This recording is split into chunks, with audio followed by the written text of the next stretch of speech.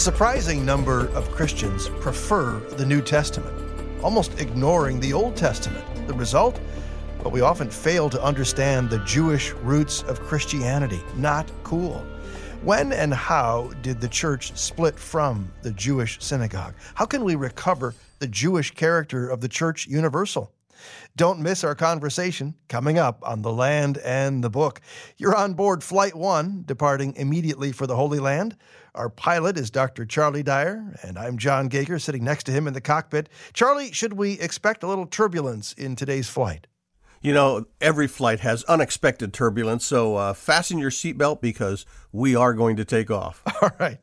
That said, here we are on liftoff with Story 1 as we look at current events. Israel's next election. That's a story we've been covering forever, it seems, coming this Tuesday. What are the latest polls showing as Israelis prepare to vote again? Yeah, it's almost like they're experiencing Groundhog Day with these elections, one after another that never seem to end. And unfortunately, the polls aren't projecting a clear winner emerging from this election either. In fact, the polling results are sending rather confusing messages. For example, in a recent poll, a third of the Arab voters said they wanted Netanyahu to remain as prime minister. That was totally unexpected. But as a result, Netanyahu has been trying to court Arab votes.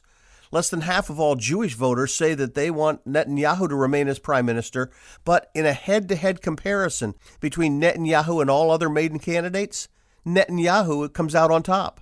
In other words, many might not like Netanyahu, but he still seems to be preferred over all the other possible alternatives. Netanyahu's corruption trial is a major factor for younger voters, but it's just not that important to the older voters. They're more concerned about restarting the economy after the pandemic and about the threat to Israel from Iran. Netanyahu's experience in both areas is recognized by many. Israel's vaccination program is allowing the country to begin opening up, and this could also help Netanyahu, who claims it was his leadership that gave Israelis access to the vaccine. The two biggest unknowns that are going to impact this Tuesday's vote are voter turnout and the number of parties able to cross the voter threshold and make it into the Knesset. A party that fails to get at least 3.25% of the total votes cast isn't awarded any seats in the Knesset. Anyone who voted for those parties, in essence, wastes their vote. One Arab party actually dropped out of the election Tuesday and encouraged its supporters to vote for the joint Arab list so their votes wouldn't be wasted. The 120 Knesset seats are then apportioned to those parties that did cross the threshold based on the overall percentage of votes they receive, and that's why voter turnout is so crucial. Those parties on the bubble desperately need to get their supporters out to the polls, and they need to convince them that they're not wasting their vote in choosing that party. The other major parties are doing everything possible to encourage their supporters to head to the polls one more time, and in the process, some are trying to suck votes away from the smaller parties. Now, in a relatively small country like Israel, John, a few thousand votes could be the difference between a party making it into the Knesset or not. Now, we'll know how many votes each party received soon after the voting ends, but we'll be talking about this next week because it's going to take several weeks at least until we know who's going to be the next prime minister. Well, the Palestinians are also planning to head to the polls in 2 months to elect the Palestinian Legislative Council. And that election will be followed by the election for Palestinian Authority president on July the 31st. What's the latest update on these elections, and how will countries like Jordan and Egypt be possibly impacted by the vote? Yeah, the Palestinian Authority and Hamas actually met this last week, and they said things are on target. And so right now, though, it looks like Hamas could potentially do quite well in that first election, especially in the West Bank. Part of the reason is the voters are completely dissatisfied with the political corruption of those in power. Nepotism, misuse of funds, all those kind of things are rampant. The elite have become very wealthy while the average Palestinian worker remains impoverished. Hamas promises to bring a change, and people might vote for them simply as a way to vote against those who've abused their power for so long. Now, in Gaza, the situation could be reversed. Hamas has been in power there, and they've abused their power while bringing the majority of the population to financial ruin. Given the opportunity, many in Gaza might vote to oust Hamas. That leads to the second major item that could impact their election. Hamas is more unified as a group, while the Palestinian Authority, it's quite divided. A younger generation of leadership wants to take over power, but they're being held back, marginalized, or being forced out altogether by senior leadership. Palestinian Authority President Abbas ousted Yasser Arafat's nephew, Nasser al-Qidwa, from the party rather recently because Qidwa criticized the current leadership and said he would present his own list of candidates to challenge the official Palestinian Authority slate. And there are reports that Qidwa is being supported by Mohammed Dalan, another rival of Abbas who lives in the United Arab Emirates, and by Marwan al-Barghouti, who's in an Israeli prison for helping plan the murder of Israelis during the Second Intifada. So three major opponents to Abbas are actually seeming to join forces right now. Now, in terms of how that vote's going to impact Jordan and Egypt, well, both countries are actually quite concerned about a possible Hamas takeover. Egypt fears a Hamas takeover because Hamas is supported by Turkey and because they're affiliated politically with the Muslim Brotherhood, which the Egyptian army overthrew in a coup.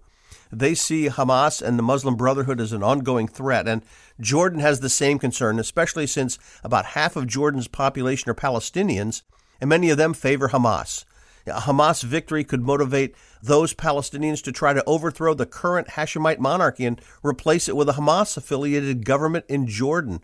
Jordan's leadership is very wary of possible unrest in their country as a result of the vote. Now, all of that assumes, of course, the elections will actually be held. They say they're on target, but we'll have to wait and see. And if you joined us mid-flight, this is The Land and the Book. We're headed for the Middle East, and we're looking at current events that have been unfolding there all week long with our pilot, Charlie Dyer. Archaeologists in Israel this week announced the discovery of Bible scroll fragments in another cave at the Dead Sea. What's the significance of the discovery, and do these scrolls relate in any way to what we know as the Dead Sea Scrolls? Yeah, many of the headlines did connect it with the Dead Sea Scrolls, which were found, of course, 75 years ago. These new discoveries are not directly related, though their discovery is still important. The original Dead Sea Scrolls were dated from around 200 years before the time of Jesus up until the destruction of the Kingdom of Judea by the Romans, and they were found at Qumran and in caves right around that area. The scroll fragments announced this week were from caves farther to the south along the Dead Sea, and they date to the time of the Second Jewish Revolt against Rome. That's about 100 years after the time of Christ. The announcement capped a 3-year expedition to map out and explore as many caves as possible in an attempt to stop robbers and treasure seekers, and so far they've only explored about half the cliffs in that Dead Sea area. Now, in regard to the scrolls, 24 tiny fragments were found that comprise 11 lines of Greek text. They're translations of Nahum chapter 1, verses 5 and 6, and Zechariah 8, verses 16 and 17. The fact that they're in Greek is unusual. However, the name of God appears in that section, not in Greek, but in Paleo-Hebrew script that was used in the Old Testament period and by observant Jews during the Second Jewish Revolt. The archaeologists also found a stash of coins from that period. Now, what I found amazing is that in addition to these fragments and coins, they also uncovered the oldest woven basket ever found in the world from the Neolithic period.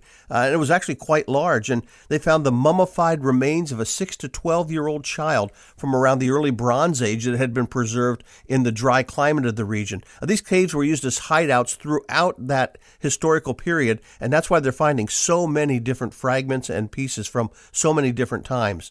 Now, as I've said, they've still only surveyed about half the cliffs in the region, so this announcement is also a reminder that there's still much waiting to be uncovered. Well, glaucoma affects 3 million Americans, second leading cause of blindness worldwide. But Israelis have got an interesting solution. What are the details, Charlie? Yeah, there are a number of treatments already, but they have their own issues. People tend to have poor compliance record when it comes to using the eye drops, and there's a laser surgery, but it's rather uncomfortable and cumbersome, and that's why this new treatment by Israeli startup Belkin Laser could be a game changer. They've developed an alternative laser treatment that delivers more than 100 laser beams through the white part of the eye in seconds without coming into actual contact with the eye. Their image processing software determines precisely where to aim the beams, and the process is fully automated. The system's designed so that it can be used by both ophthalmologists and optometrists in their office, hopefully making the treatment widely available. It's being studied right now in Europe and in Israel. They hope to have final approval there sometime this year, and then they're going to approach the FDA for approval here in the States. Someday soon, those with glaucoma might find the treatment to be as simple as sitting in front of another piece of equipment in the doctor's office. When that day comes, we can all thank the team of specialists from Belkin Laser in amazing Israel. Thank you, Charlie. Hey, I'm looking forward to your devotional later on. A fascinating character, Saul, and this theme of first impressions. We didn't have those right when it came to Saul, did we? We did not, and this week and next week we're going to look at first impressions of two individuals. All right, all coming up next on The Land and the Book.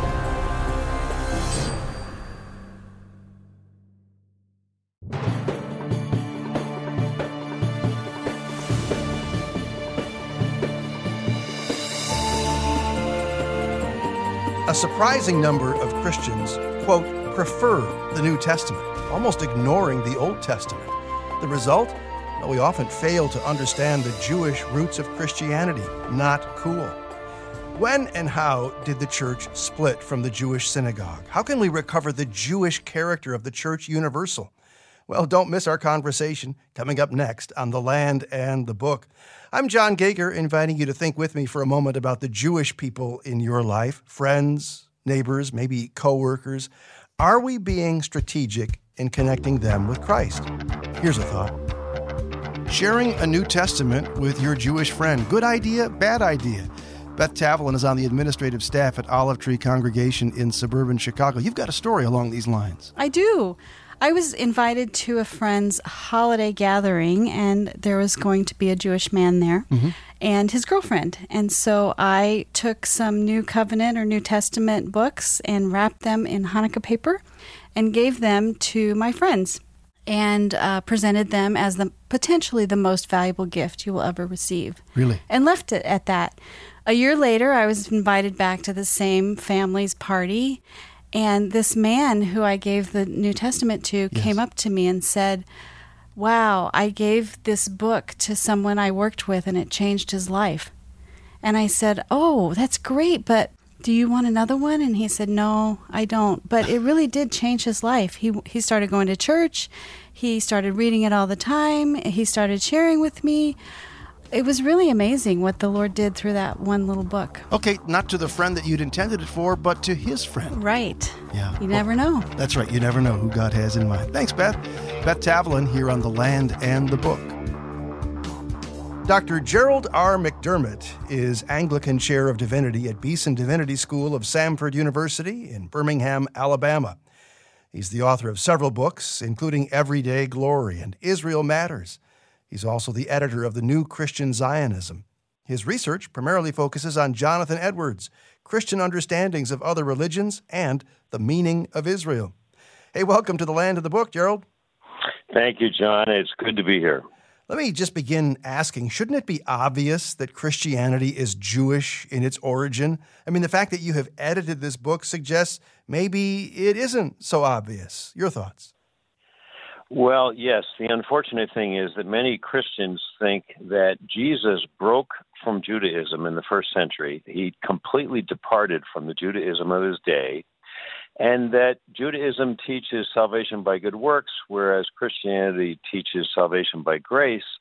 And so Jesus was starting a whole new religion of grace that was radically different from Judaism. And I would submit to you, John, and your listeners, that all of that is wrong. Well, what difference, some might ask, does the Jewishness of Jesus really make? Is it that big a deal after all? Well, it tells us, for one, that if Jesus was really a Jew, and he was thoroughly a Jew and a practicing Jew, doing everything the Jewish men of his day did, then we had better know the Old Testament, because the Old Testament tells us about the Jewish background of Jesus. And unfortunately, most Christians don't know very much about the Old Testament. And we also need to know that Jesus did not come to try to start a new religion that was radically different from Judaism, as I just suggested. After all, it was Jesus who said, "I have not come to abolish the law and the prophets, but to fulfill them." But many Christians believe that Jesus did come to abolish the law and the prophets, or at least they act that way. And the result of this thinking that Judaism is radically different from Christianity is something that's very prevalent in our churches, unfortunately, cheap grace. This is Dietrich Bonhoeffer's idea that Jesus came to reject Jewish law, and therefore, as long as we accept the fact that we're forgiven, we can live like the devil. But that is absolutely contrary to everything that Jesus taught, especially when you understand him as a Jew. Let me take you back to this question about our preference for the New Testament. What is it that drives us to set the Old Testament aside? Well, I think it's that most Christians rarely read the Old Testament. If they read it, they would realize how important it is. And I think a lot of them have been taught by their pastors, unfortunately, who got it from their seminary professors, unfortunately, replacement theology, that which is the idea that the Gentile church has replaced Jewish Israel in God's affections. So they're getting it from what they've been taught.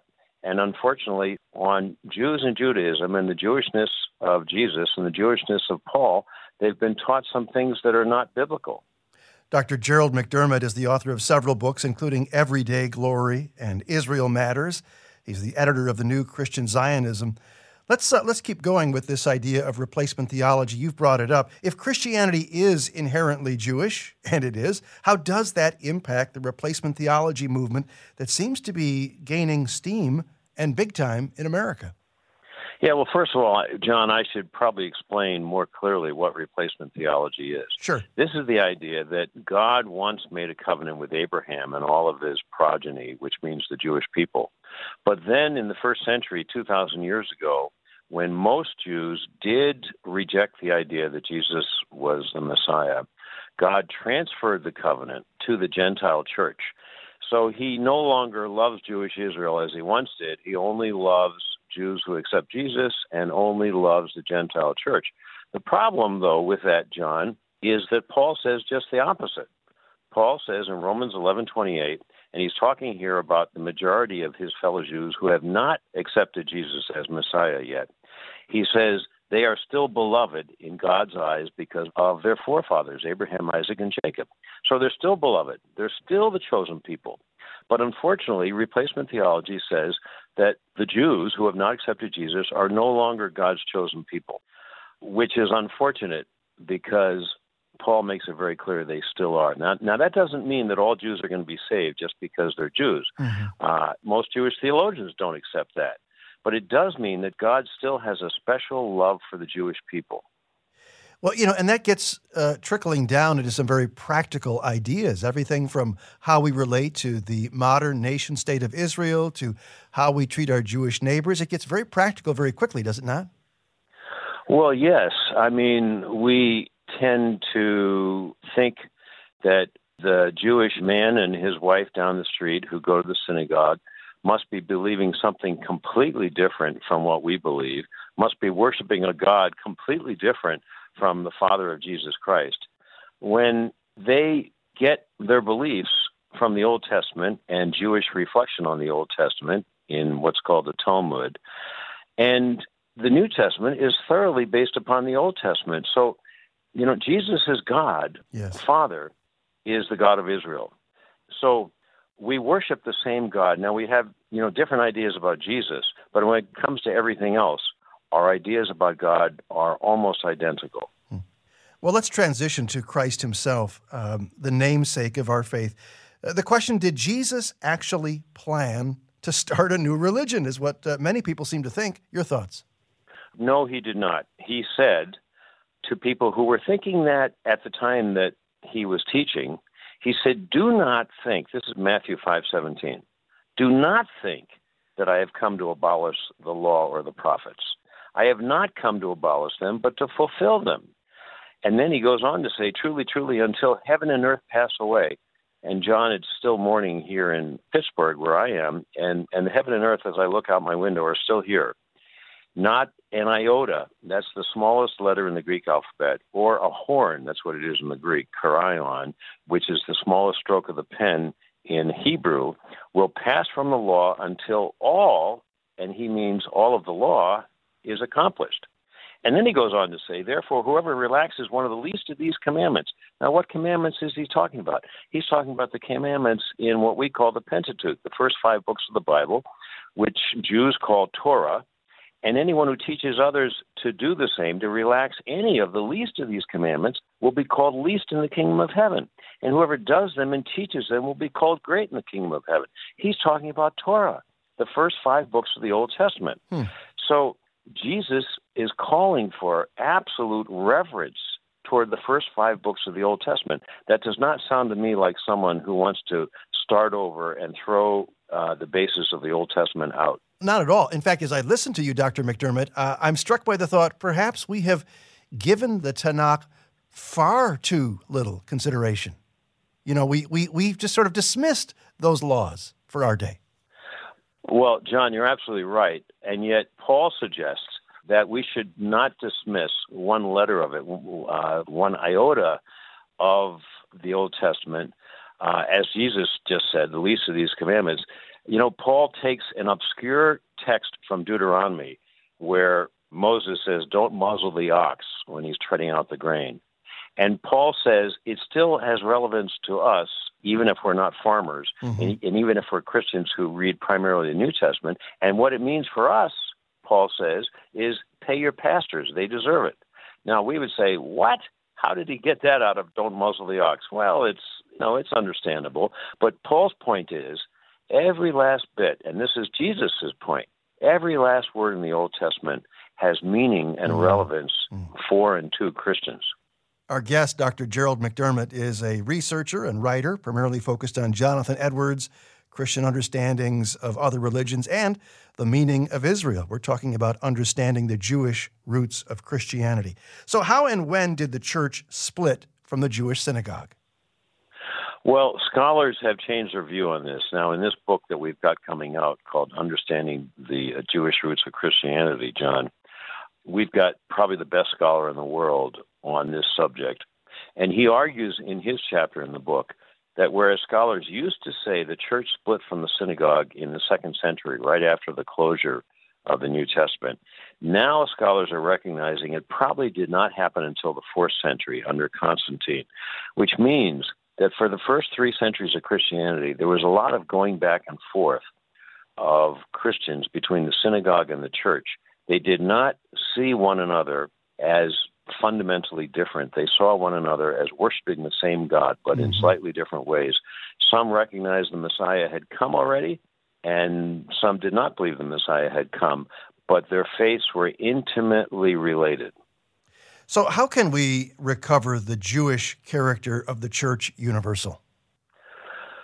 Well, I think, because the Old Testament is 77% of Protestant Bibles and 80% of Catholic Bibles, we need to read the Old Testament more. And, we need to ask our pastors, and if pastors are listening, the Old Testament is more than 3/4 of the Bible. Why are our sermons maybe only 1/10 of the time, if that, on the Old Testament? So I think, reading the Old Testament, preaching on the Old Testament, recognizing that the Old Testament teaches grace just as the New Testament does, and yet the New Testament also teaches the law of God just as the Old Testament does. And one final thing I would say, John, is something that blew me away about 25 years ago when I was standing on the Sea of Galilee leading a tour group, and my guide pointed out Matthew 23, which I had read hundreds of times, but I had never really heard it. And Jesus is talking about the Pharisees. And Jesus says to his disciples, practice and protect whatever they tell you. The Pharisees, whatever the Pharisees tell you. Don't do what they do, but practice and protect whatever they say. I had never seen that. That blew me away. Jesus was recommending the teachings of the Pharisees. So I think for our listeners, think about that. That was standard Jewish teaching in the 1st century. Jesus was recommending standard Jewish teaching in the 1st century. I'm sitting here listening to this conversation, and I wonder if part of our hesitation to delve further into the Old Testament is because we have lopsided the notion of grace. We have stretched it. We have thinned it out. without a proper balancing sense of God's justice, which you do see more in the Old Testament. Your reaction? Yes, we have a very distorted view of grace because of our lack of engagement with the Old Testament. Jesus said something that was very Jewish. He said, since he was a Jew, he said, "If you love me, you will obey my commandments." Now, usually Christians will think if we love Jesus, we don't really have to obey because we're forgiven. And if we're concerned too much with his commandments, then we're legalists and we undermine grace. That's just the opposite of what Jesus taught and just the opposite of what Paul taught. So it is necessary that we understand the Old Testament context, the Jewish context, to properly understand grace. Otherwise, we will be teaching and living greasy grace and sloppy agape, not true biblical grace and not true biblical agape love. Well, this has been a fascinating conversation, understanding the Jewish roots of Christianity. It's a book that Gerald McDermott has edited. A link to that book and more at our website, thelandandthebook.org.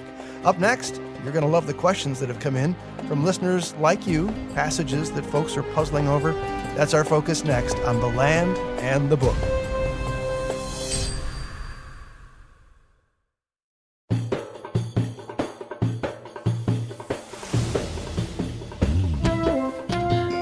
So how's your day going? Pretty good?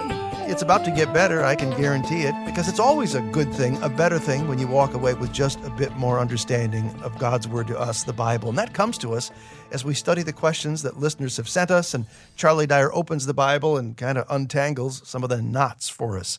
Let's get to our first question from Jim. He says, in a study of Habakkuk, it seemed to me that chapter 3 was much like one of the Psalms. He seemed to draw on several parts of the Old Testament in the writing. My question, was Habakkuk written after all of the Psalms? Yeah, he was not written after all the Psalms, though most of the Psalms were probably written by that time, and certainly Habakkuk shows familiarity with the Psalms. He prophesied during the end of the kingdom of Judah, either during the reign of Josiah or Jehoiakim. We know the Babylonians were rising on the east, and part of his message was that God was going to raise up the Babylonians to judge Judah. Now, most of the Psalms were written by then, including all the Psalms, obviously, by David. But there were some Psalms written later. Psalm 137 was written by the captives who were taken into exile in Babylon. That's the one, by the rivers of Babylon, we sat and wept when we remembered Zion. And Psalm 126 was written after the people of Judah returned from captivity, which means it was after 539 BC. It says, when the Lord brought back the captives to Zion, we were like men who dreamed. But I have no problem assuming Habakkuk was familiar with many of the Psalms.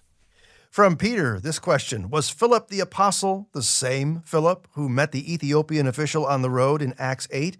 Thanks for any information.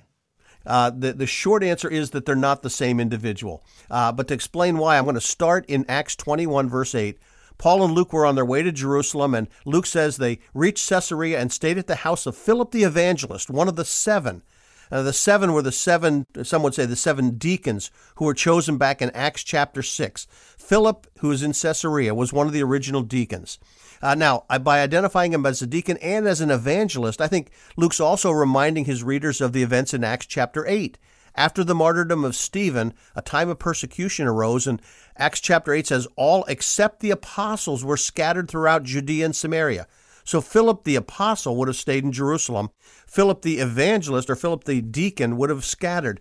In fact, then in verse 5, he says, Philip went down to a city in Samaria, proclaimed Christ there, and Philip preached there. At the end of that chapter, we're then told that people believed Philip as he preached the good news. And then in verse 26, an angel said to Philip, go south on the road, the desert road that goes down from Jerusalem to Gaza. So the Philip who went from Jerusalem to Samaria and then met the Ethiopian official was Philip the evangelist. And finally, at the end of the encounter with the Ethiopian official, Luke writes that he traveled about preaching the gospel until he reached Caesarea. And that's where we find him later in Acts 21. So if you trace that individual around, the Philip who led the Ethiopian eunuch to Christ is the Philip who ends up in Caesarea, and it was Philip who was one of the seven who was chosen, not Philip the apostle. The Land and the Book comes to you as a courtesy of this very kind station and Moody Radio. I'm John Gager with our host, Dr. Charlie Dyer. Alan tells us he and his wife really enjoy listening on the internet. He says, we're studying the book of Zechariah and have questions about the 4 chariots in Zechariah 6.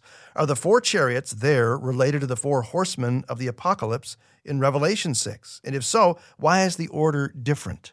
Yeah, at first glance, you think there are some similarities in the sense that both chapters describe horses with different colors, but the colors of the horses aren't exactly the same, and the order of the horses is different.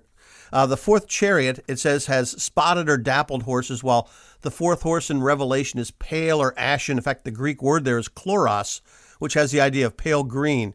And it also looks like the purpose for these horses is different. In Zechariah, the chariots are sent directly from God, and depending on the translation, they're either 4 spirits or the 4 winds of heaven, but they've been standing in the presence of God, which means they have authority from heaven itself. In Revelation, the 4 horsemen don't come directly from God's presence. In fact, they seem to be not avenging forces acting for God, but they're connected with forces opposed to God. They ride with the Antichrist, who is Satan. In fact, he's the rider on the white horse, the first of the 4 horses. One last point, the 8 night visions there in Zechariah seem to form a chiastic pattern. That is, the first and last visions focus on horses or chariot riders being sent out for God. And in the first vision, the earth's at rest while Jerusalem and Judah are not. By the final vision, God sends the chariots into the world, apparently to judge the world, beginning with the power from the north. And the point is that God's judgment is about to pass from Israel to the nations. So there's similarities, but they're not the same individuals or the same time frame. Hong Chan has a question about John 21, verses 15 through 19.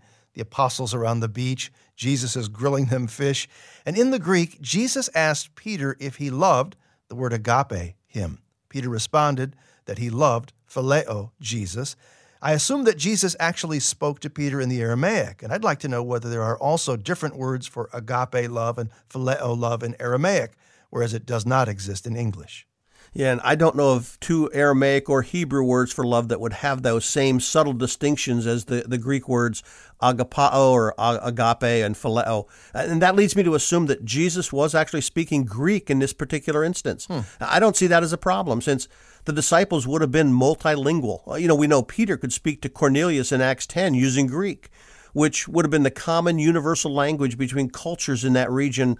I assume someone growing up in Galilee would have been able to speak Aramaic and Greek fluently. Now, while I can't prove the conversation in John 21 was in Greek, the fact that the entire point of the passage turns on the difference in meaning between those 2 words, well, that suggests to me that it was conducted in Greek.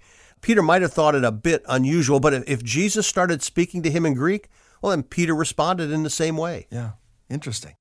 Renate says, in the story of the Good Samaritan, the priest and the Levite don't just walk on by the injured man, they cross over to the other side. Could the fear of defilement have been their primary concern? Just wondering, especially in light of John 18, verse 28, where it says it was early and they themselves did not enter into the praetorium that they might not be defiled, but might eat the Passover. Was the issue or protocol tradition or the law? Your thoughts? I think you hit the nail right on the head when you suggested the issue here is their concern over external defilement. That's true in the story of the Good Samaritan and in the religious leaders before Pilate. In fact, it's the very issue Jesus condemned the scribes and Pharisees for in Matthew 23. They focused on the issues of external requirements of the law while totally missing the main intent of the law, to love the Lord and to love one's neighbor as oneself.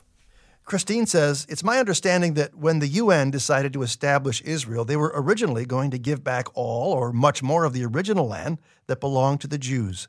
Because the Arab nomads in the area helped so much and fought so fiercely against the Axis powers, the UN decided to designate some of that land to them.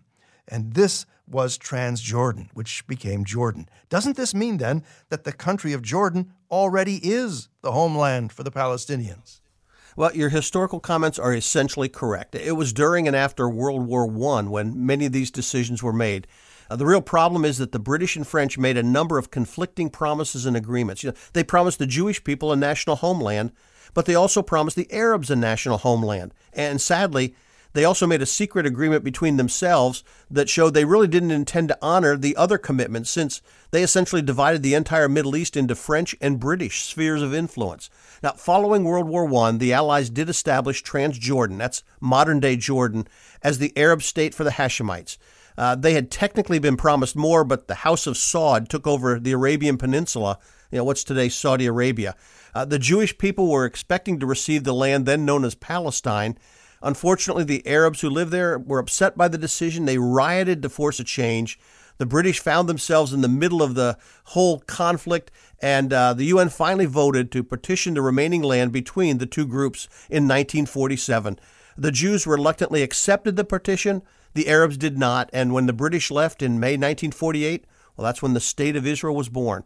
Now, my personal feeling is that the issue is far more difficult and complex than most people could ever imagine. If you want to read a more detailed explanation, I was asked to revise a book on this subject. It was written originally by Stanley Ellison. The book is entitled Who Owns the Land? And the revision that I helped with was published by Tyndale. Now, it's out of print, but you can usually find copies available online. And I'd recommend it because we go into great detail on how this current situation came about, and it really is quite complex. In Genesis 11:31, it says, Terah took Abram, Sarai, and Lot and set out for Canaan. Is it possible that God called Terah to go to Canaan, and he disobeyed God and settled in Haran, where Terah ended up dying? Well, in Joshua 24, verses 2 and 3, Joshua says, "This is what the Lord, the God of Israel, says. Long ago your forefathers, including Terah, the father of Abram and Nahor, lived beyond the river and worshipped other gods. But I took your father Abraham from the land beyond the river and led him through Canaan." So the verses say that Terah worshipped other gods, and they also stress the call was to Abraham. Abraham followed his father, Terah, who went north, but then Terah stopped, and it wasn't until Terah died that God reissued his call to Abraham again to continue following him into the promised land. Thanks, Charlie. More to come in Charlie's devotional next.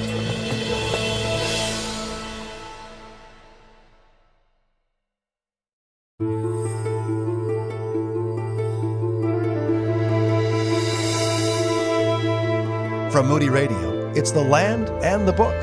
I'm John Gager, observing that one of the saddest stories, I think, in the entire Bible is based on the life of King Saul. Remember him from the book of 1 Samuel? Started out so well, but he ended so disastrously. Why was that? Well, Charlie takes us to a poignant scene, or a couple of scenes in his life in his devotional that I'm looking forward to. Right now, though, this Holy Land experience. Thoughts from someone who's traveled to Israel and now shares their thoughts with us. I was in Israel in 2006.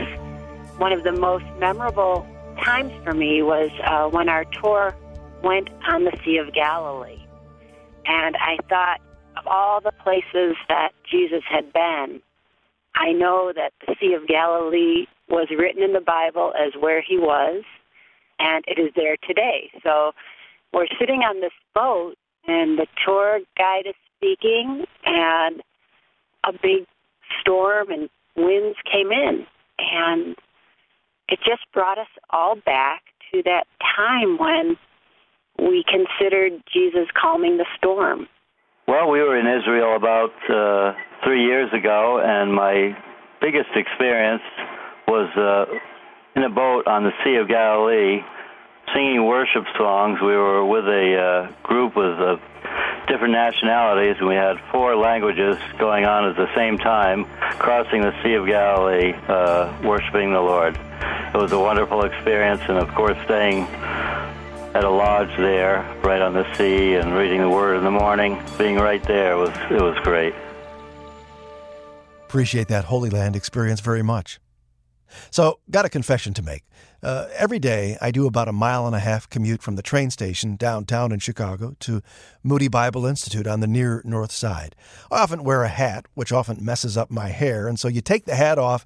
Now you're in the lobby, you punch the elevator floor, and you're in this elevator with another employee, perhaps that you've never met, and you get off the elevator having said hello to that fellow employee, look in the mirror, and boing, your hair is poking out in 100 different directions, and you wonder about what kind of a first impression you just made. First impressions. Well, they're not everything, as we're about to discover in Charlie Dyer's devotional. Charlie? We've all heard the expression, you never get a second chance to make a first impression. And while it's not always true, the expression is significant because first impressions often provide a revealing look at a person's overall character and personality. That is, as long as we're not blinded by appearances, like the clothes they're wearing or the car they're driving or other physical attributes that don't really tell us what the person is like on the inside. This week and next, we're going to visit two men who were eventually chosen to rule Israel and see how important first impressions can be. So put on your hiking boots, grab your walking stick, and follow me, because today's visit takes us on a scavenger hunt of sorts. And our search begins at a hill just 3 miles north of Jerusalem. Its Arabic name is Tel El Ful, Hill of Beans, but in Old Testament times it was the location of the Israelite town of Gibeah. Our story begins this way in 1 Samuel 9. Now there was a man of Benjamin whose name was Kish, a mighty man of valor, and he had a son whose name was Saul, a choice and handsome man. There was not a more handsome person than he among the sons of Israel. From his shoulders and up, he was taller than any of the people. Now the donkeys of Kish, Saul's father, were lost. So what's your first impression of Saul? Well, at first glance, he seems pretty impressive. He epitomized the phrase, tall, dark, and handsome. And he came from a powerful family. His dad was a man of valor. That phrase in its plural form, men of valor, is used in the Old Testament to describe the most skilled warriors, the best of the best. He's tall, good-looking, and from a respected family. At first glance, Saul seems to have all the right boxes selected. But in this case, our first impressions are wrong. Actually, it's not that our first impressions are wrong. It's that we focused on the wrong first impressions. Let's go back and look more closely at this first encounter with young Saul. When Saul is first introduced, he's sent to find a herd of runaway donkeys. I love the way the NIV Study Bible identifies the significance of this tiny detail. Saul is introduced as a donkey wrangler sent in search of donkeys that had strayed from home, perhaps symbolizing Saul and the rebellious people who had asked for a king. Stubborn and rebellious donkeys. Certainly the connection between these animals and Saul should have raised some eyebrows. Saul's father sent him to find the lost donkeys. Now, take with you one of the servants, and arise, go search for the donkeys. We tend to skip the next few verses because the places listed mean nothing to us. But I want us to look at this passage more closely, so bear with me. First, imagine you were the one being sent on this search. How would you go about it? How far would you travel in one direction before turning to search in a different direction? A half a mile? A mile? 2 miles? I suspect most of us would estimate the time the donkeys had been missing and would assume they probably stopped somewhere along the way to graze. Unless they'd been stolen, we would probably expect to find them within a few miles of home. Now, don't get me wrong, that's still a lot of area to search. If they had wandered up to 3 miles from home, the potential search area is enormous. A 3-mile radius would require us to search over 7 square miles. That's a lot of ground for 2 people to cover. But what did Saul do? He left the region of Benjamin and went into the hill country of Ephraim and passed through the land of Shalisha, but they did not find them. Now, I see that blank expression on your face. Where's Shalisha? The early Christian historian Eusebius identified it as a town that was 5 miles east of the Old Testament town of Aphek. Still doesn't ring a bell? Well, as the crow flies, the town was 19 miles northwest of where Saul started. Evidently, he went for miles in the same direction without stopping at some point and saying to himself, maybe they didn't come this way. When it finally did dawn on Saul that the donkeys hadn't gone in this direction, what did he do next? Then he passed through the land of Sha'alim, but they were not there. This is another obscure name, but it's probably a place that elsewhere is called Sha'alabin, which was in the tribal allotment of Dan near Aijalon. Now, the important thing for you to know is that this was 17 miles south of Shalisha. Finally, Saul turned toward home. Then he passed through the land of the Benjamites, but they did not find them. Saul and his servant finally headed east for 14 miles and ended up near the town of Ramah, a mile north of where they started. That's when the servant suggested it might be a good time to stop off and talk with the man of God who lived there. And that happened to be the prophet Samuel. So how long did Saul's search take? Well, when he finally caught up with Samuel, here's what the prophet said. And as for your donkeys, which were lost 3 days, don't set your mind on them, for they've been found. Saul spent 3 days traveling over 50 miles, and the donkeys had already been found. I can almost hear the answer when he got home and asked about them. The donkeys? Oh yeah, we found them 3 days ago, just after you left. They were in a field about a quarter mile in back of the house on the east side. Okay, back to first impressions. Now what are your impressions of Saul? He looks good, but he seems to be as senseless as the donkeys he went off to find. He could say he was obeying his dad's command, but his headstrong actions resulted in failure. Someone else had to go out and round up the donkeys while Saul went off on his 3-day hike through the woods. But what lessons can we learn from Saul's failure? I'd like to suggest this. We live in a world that attaches great value to external appearances, and that focuses far less on character qualities like godliness, honesty, dependability, and wisdom. We elevate the Sauls of life because they look so good, and then we're surprised when they crash and burn. God cares far more about who we are on the inside than what we look like on the outside. We can't do much to change our height, our physical appearance, or our family background, but we can change aspects of our character to grow into men and women of faith and courage and conviction and purity. And those are the character traits that will always give the right impression. And as for Saul, the man from Tel El Fool turned out to be a fool who never amounted to a hill of beans. Great insights from 1 Samuel chapter 9. That's Charlie Dyer's devotional, and that wraps up segment 4 of our program. You know, if you have yet to tell a friend about The Land and the Book, I'd encourage you to do that. There's no advertising budget here. Maybe you've noticed that. It's just you and me passing on the word about this broadcast to our friends and neighbors and family members, folks at church maybe, and you can let them know about our podcast. Anybody can listen anytime, anywhere with this podcast, available at thelandandthebook.org, our website, thelandandthebook.org. You can email us with your thoughts anytime, and that email is welcome, I can assure you. You connect with us at thelandandthebook@moody.edu. thelandandthebook@moody.edu. At our website, you'll find all kinds of encouraging tools like information about today's guest, past programs, future programs, and more, as well as important links to the ministries of Moody Bible Institute, all at thelandandthebook.org. Well, that'll do it for today. I'm John Gager, inviting you back next week for another edition of The Land and the Book, a production of Moody Radio, a ministry of Moody Bible Institute.